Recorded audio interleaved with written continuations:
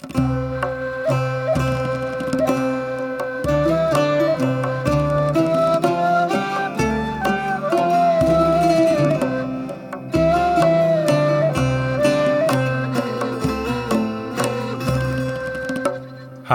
I'm Peter Adamson, and you're listening to the History of Philosophy podcast, brought to you with the support of King's College London and the Leverhulme Trust.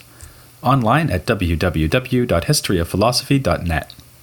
Today's episode, By All Means Necessary, Avicenna on God. There are, we are told, 50 ways to leave your lover, and there are probably at least that many ways of attempting to prove the existence of God. Some are the equivalent of telling your lover you just need a bit of time to yourself, not very persuasive and unlikely to work unless stronger measures are taken further down the line. Others are like moving to a new city without leaving a forwarding address. If this strategy doesn't work, then nothing will, but on the other hand, it raises more questions than it answers. In today's episode, we're going to look at a proof like that, the one offered by Avicenna. Along with the famous ontological argument mounted only a few years later by Anselm of Canterbury, Avicenna's proof is probably the most influential and interesting medieval attempt to show that God exists. It was enthusiastically received, repeated, and modified by medieval thinkers writing in Latin, like Thomas Aquinas and Duns Scotus. In the Arabic tradition, meanwhile, it would be known as Burhan as-Siddiqin, the demonstration of the truthful. One sign of its pervasive influence is the widespread later habit of referring to God as Wajib al-Wujud, the necessary existent, a phrase we find even in the writings of staunch critics of Avicenna. One reason the proof was so popular, I think, is that it rigorously captures an intuition that really does underlie people's belief in God. In this respect, it is unlike Anselm's proof, which tends to strike readers more as a clever trick than as a philosophical articulation of the grounds of faith. Avicenna exploits our intuition that the things around us, from giraffes to planets, and indeed the universe as a whole, could quite easily not exist. So the fact that the universe does exist seems to cry out for an explanation. Anticipating Leibniz, whose ideas can in part be traced back to Avicenna, we might say that there should be some sufficient reason why anything at all exists rather than not existing. God would provide that reason. Ultimately, everything other than God would exist because of him. We might be tempted to press on and ask why God exists. The answer is that the explanatory buck stops with him. Unlike giraffes and planets, God cannot fail to exist. He is, in other words, a necessary being, and in fact, the only necessary being. That's basically the line of thought Avicenna follows, but of course his version is going to be a bit more complicated and tightly argued. First, we need to think back to the distinctions introduced in the previous episode. You'll remember that Avicenna draws a contrast between essence and existence and explains that something will be impossible, contingent, or necessary depending on how its essence relates to its existence. If something has an essence that precludes its existence, like a round square, then it obviously cannot exist. It is impossible. Contingent things will have essences that are in themselves open, or neutral with respect to existence. Considered in themselves, they might exist or not exist. To explain why they exist, or don't exist for that matter, some cause needs to intervene to preponderate them to existence or non-existence, as Avicenna would put it. Finally, a necessary existent would be that whose essence guarantees its existence. Now, what Avicenna wants to do is to prove that there is indeed a necessary existent. This, of course, will be God. To deny that there is any such thing would mean insisting that everything that exists is contingent, since there are clearly no impossible things that exist. So let's consider that scenario. Could it really be the case that everything that exists contingently? It might seem so. Of course, each contingent thing will need some cause other than itself, which will preponderate it to exist. Since that cause will itself be contingent, it will in turn need another cause to make it exist, and so on. An infinite regress seems to be looming here. Where will the sequence of preponderating causes end? But this is actually not the problem raised by Avicenna, and rightly so. To simplify matters, we can see why if we suppose that the sufficient cause of your existence is your mother.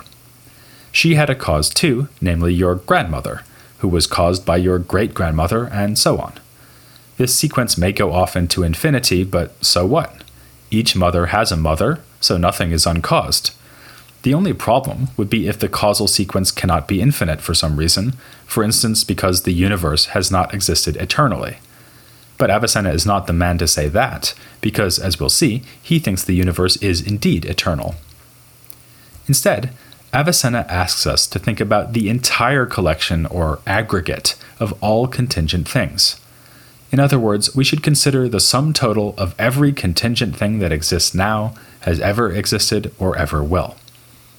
Now, what is the status of this collection of things? Obviously, it isn't impossible, because it does exist. Rather, the collection as a whole is presumably contingent. This is the point where Avicenna is articulating the basic intuition that the whole universe, with its entire history, could have failed to exist. But if the whole aggregate is itself contingent, then it must obey the rules that apply to any contingent thing. In other words, it must have an external cause that preponderates it to exist. Now Avicenna pounces. The external cause is certainly not impossible, since it would never exist in order to serve as a cause, nor can it be contingent, since then it would be included within the big aggregate of all contingent things that it causes. That leaves only one possibility, namely that the external cause is necessary.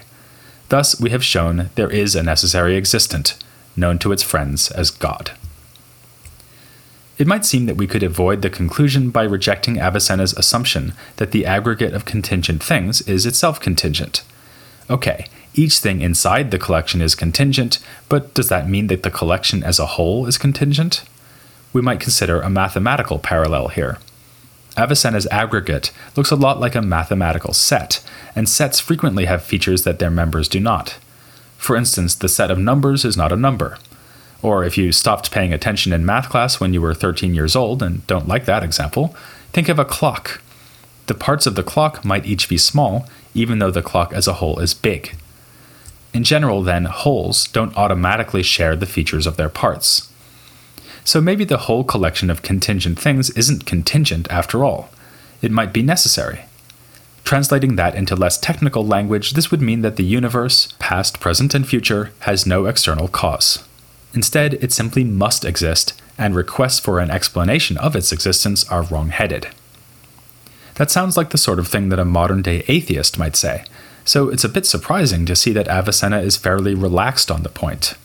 He sees that an opponent might raise this objection against his proof, and, as if shrugging his shoulders, says that in that case, the opponent would just be giving him what he wants.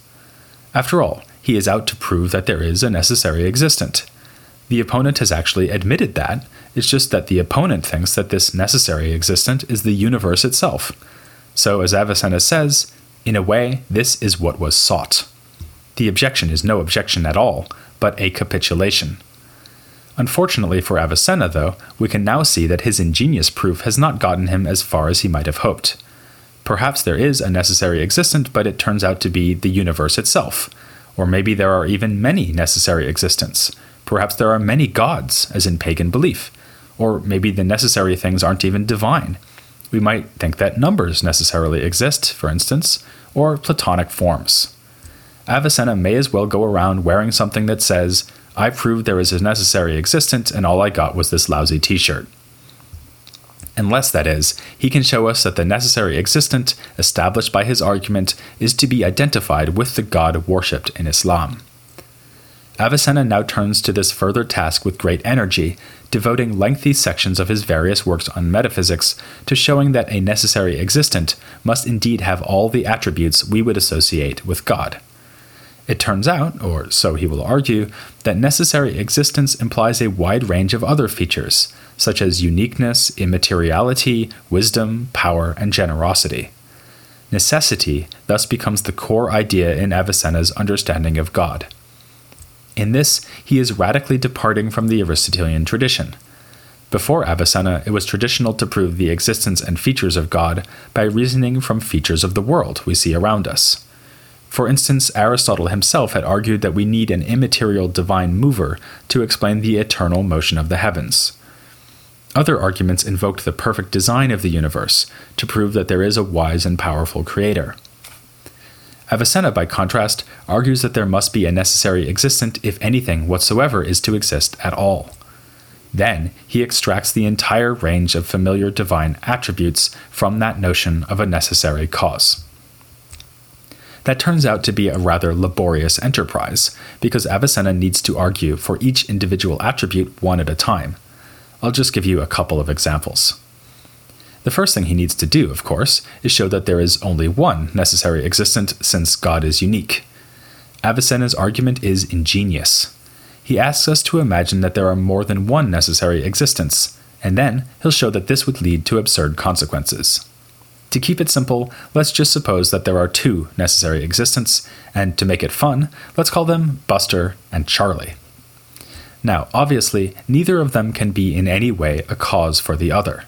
If Buster were a cause for Charlie, then Charlie would be causally dependent on Buster. But being causally dependent means being contingent, and we are supposing that Charlie is necessary. Obviously, the same goes for the reverse. Buster cannot be dependent on Charlie either. So, for both to be necessary, Buster and Charlie must be entirely causally independent. No problem, that's exactly what we'd expect, since both are uncaused necessary existents. But now we can ask, what makes Buster different from Charlie? After all, there are two of them, and there must be some explanation for this difference. Obviously, neither Buster nor Charlie can be the cause of the difference. Then whichever one was responsible for the difference between them would be causally prior to the other. Nor can some third thing explain why they are different. For instance, if Charlie has a mustache and Buster doesn't, then Charlie's mustache is causing Charlie to be different from Buster and causing Buster to be different from Charlie, so the mustache is a cause for both of them, and neither of them are necessary. As Avicenna would put the point, there has to be some distinguishing or individuating feature that prevents our two necessary existents from being identical, and if both are uncaused, then this cannot happen. And if there is no way to explain how multiple necessary existents could be made distinct from one another, we must reject the idea that there are more than one. The necessary existent is unique. Avicenna gives a similar argument to show that the necessary existent must be simple and without parts. His idea here is that if a single necessary existent had parts, then something would need to distinguish those parts from one another. But then, by the same reasoning we just used, the parts would wind up being caused to be different from each other, and then they would not be necessary. But how can a necessary existent have contingent parts? The necessary existent, then, is not only unique, but simple. Avicenna uses the same word for both features, saying that the necessary existent is wahid, or one. This makes it clear, in case we missed it, that he has just given us a philosophical version of the Muslim doctrine of God's oneness, or tawhid, a typical illustration of how he conceives of philosophy's relationship to the faith of Islam. On this basis, he can quickly take another step towards establishing the divinity of the necessary existent by pointing out that a simple thing must be immaterial, since all material things have parts.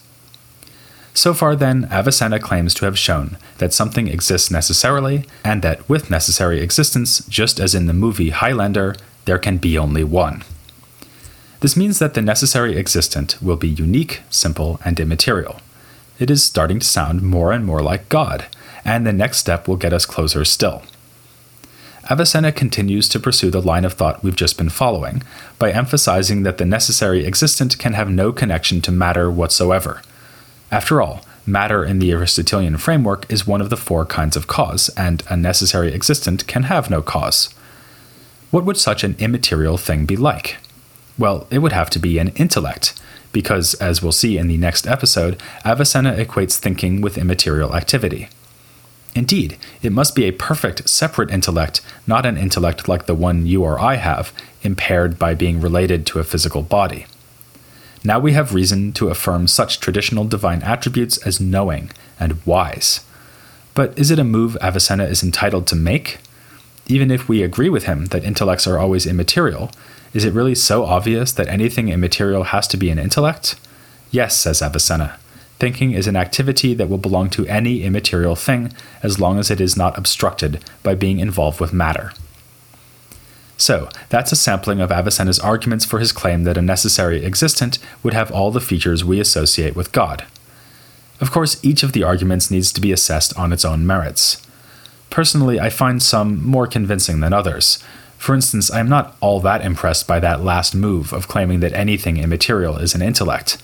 Avicenna seems to be simply assuming that intellectual thinking is the only immaterial activity there could possibly be.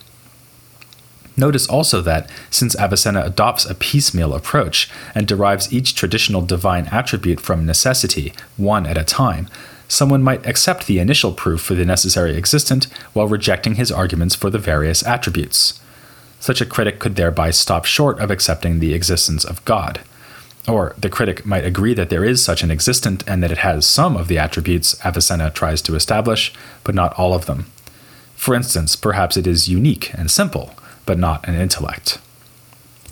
Another line of attack might focus on the original proof itself. Here, perhaps the most obvious potential point of weakness is Avicenna's fundamental idea that if something does exist and might not have existed, then it must have some external cause. The atheist objector might say that the universe just happens to exist, with no explanation and no cause, yet without being necessary. This would be an incoherent proposal on Avicenna's understanding of contingency, since for him, something's being contingent just means that the thing needs a cause to preponderate it to exist. The challenge for the atheist, then, would be to propose another conception of contingency, according to which the universe could just happen to exist without being necessary and without having any cause. The universe would be like the sequels to the first Highlander movie, whose existence is inexplicable. Avicenna's philosophical theology certainly was attacked later in the Islamic world, but not really from that direction. His fundamental proof of the necessary existent was popular, if not universally accepted. One critic was Averroes, who was enough of a dyed-in-the-wool Aristotelian to object to the proof on methodological grounds. He insisted that God's existence has to be shown on the basis of features of the natural world, as Aristotle had done. Thus, for Averroes, we need to go through physics to prove that God exists. We can't do it with this independent metaphysical argument devised by Avicenna. The more mainstream view, though, was that Avicenna had gone too far by trying to infer all of God's features from his necessity. After all, you can think that God necessarily exists without thinking that everything about God is necessary. But this is precisely what Avicenna thought, which leads him to some rather controversial conclusions. The most obvious problem is that for Avicenna, God must cause the universe to exist. God can have no features or relations that are contingent, so his causing the universe must be something he does necessarily. Out with freely willed, gratuitous, and generous creation, and in with a necessary emanation of the universe, such as we saw in late antique Neoplatonism. As Avicenna says, God is necessary in himself, but the things that come from him are necessary through another. In other words, their own essences are contingent, so in themselves they could fail to exist. But once God is in the picture, they absolutely have to exist, because God makes them exist and everything he does necessarily. As we'll see, authors like the theologian and philosopher Al-Ghazali were appalled by this suggestion and chose to fight Avicenna on the ground of the eternity of the universe. Al-Ghazali wanted to insist that the universe is not eternal, and his main reason for this was that he wanted to preserve God's absolute freedom, in opposition to the necessitarianism of Avicenna's theory. A further sore point in the later tradition concerns Avicenna's claim that God is an intellect. That itself was not an unpopular claim. At least few Muslims would want to deny that God is wise and knowing. The difficulty was, rather, the manner in which God knows. In one of the most heavily criticized and frequently discussed parts of his treatment of God, Avicenna raises the question of whether, and how, God can know about particular things. There is good reason to think he could not. Suppose that I go to the zoo, admire the giraffes, and then go home and watch a Buster Keaton short film. Ironically, given that that sounds like a perfect way to spend a day, God's very perfection would prevent him from tracking my movements with his knowledge. To do so, he would have to change, first knowing that I am at the zoo, then, a few hours later, knowing that I am chuckling at Keaton's sublime slapstick. But Avicenna must insist that God cannot change. How can he change, if everything about him is necessary? After all, in order to change, it has to be possible for something to be different and then for that possibility to be realized. But with God, there are no unrealized possibilities. There is only necessity. Nor is God's unchanging nature the only problem here. Avicenna adheres to the long-established principle, which we first saw with Aristotle and have revisited more recently in the interview about Al-Farabi with Deborah Black, that the best kind of knowledge is universal and necessary in nature. We can apply this kind of high-grade knowledge or understanding to the world around us because we become aware of particular things that fall under universal concepts. For instance, I might universally know that giraffes are ruminant animals. So when I come across Hiawatha, who is a particular giraffe, then I can deploy this understanding and conclude that Hiawatha is a ruminant. But God, being a perfect separate intellect, should have only the most perfect kind of cognition, namely knowledge that is universal and necessary. Of course, that fits in perfectly with Avicenna's general claim that everything about him is necessary. So this is one bullet Avicenna is willing to bite. He says that God does know particulars, but in a universal way. He gives the example of a particular eclipse, which God could know about by timelessly knowing the necessary laws of celestial motion. As the creator of all things, God has a universal knowledge which covers all of what he has created. Again, this would provoke massive criticism among later authors. The Quran states that not even the weight of an atom in the earth or in heaven is hidden from God. Avicenna quotes this verse from Scripture in his discussion of God's knowledge, proclaiming that he has once again supplied a philosophical elucidation of Islamic belief. But for many readers, this was a bluff.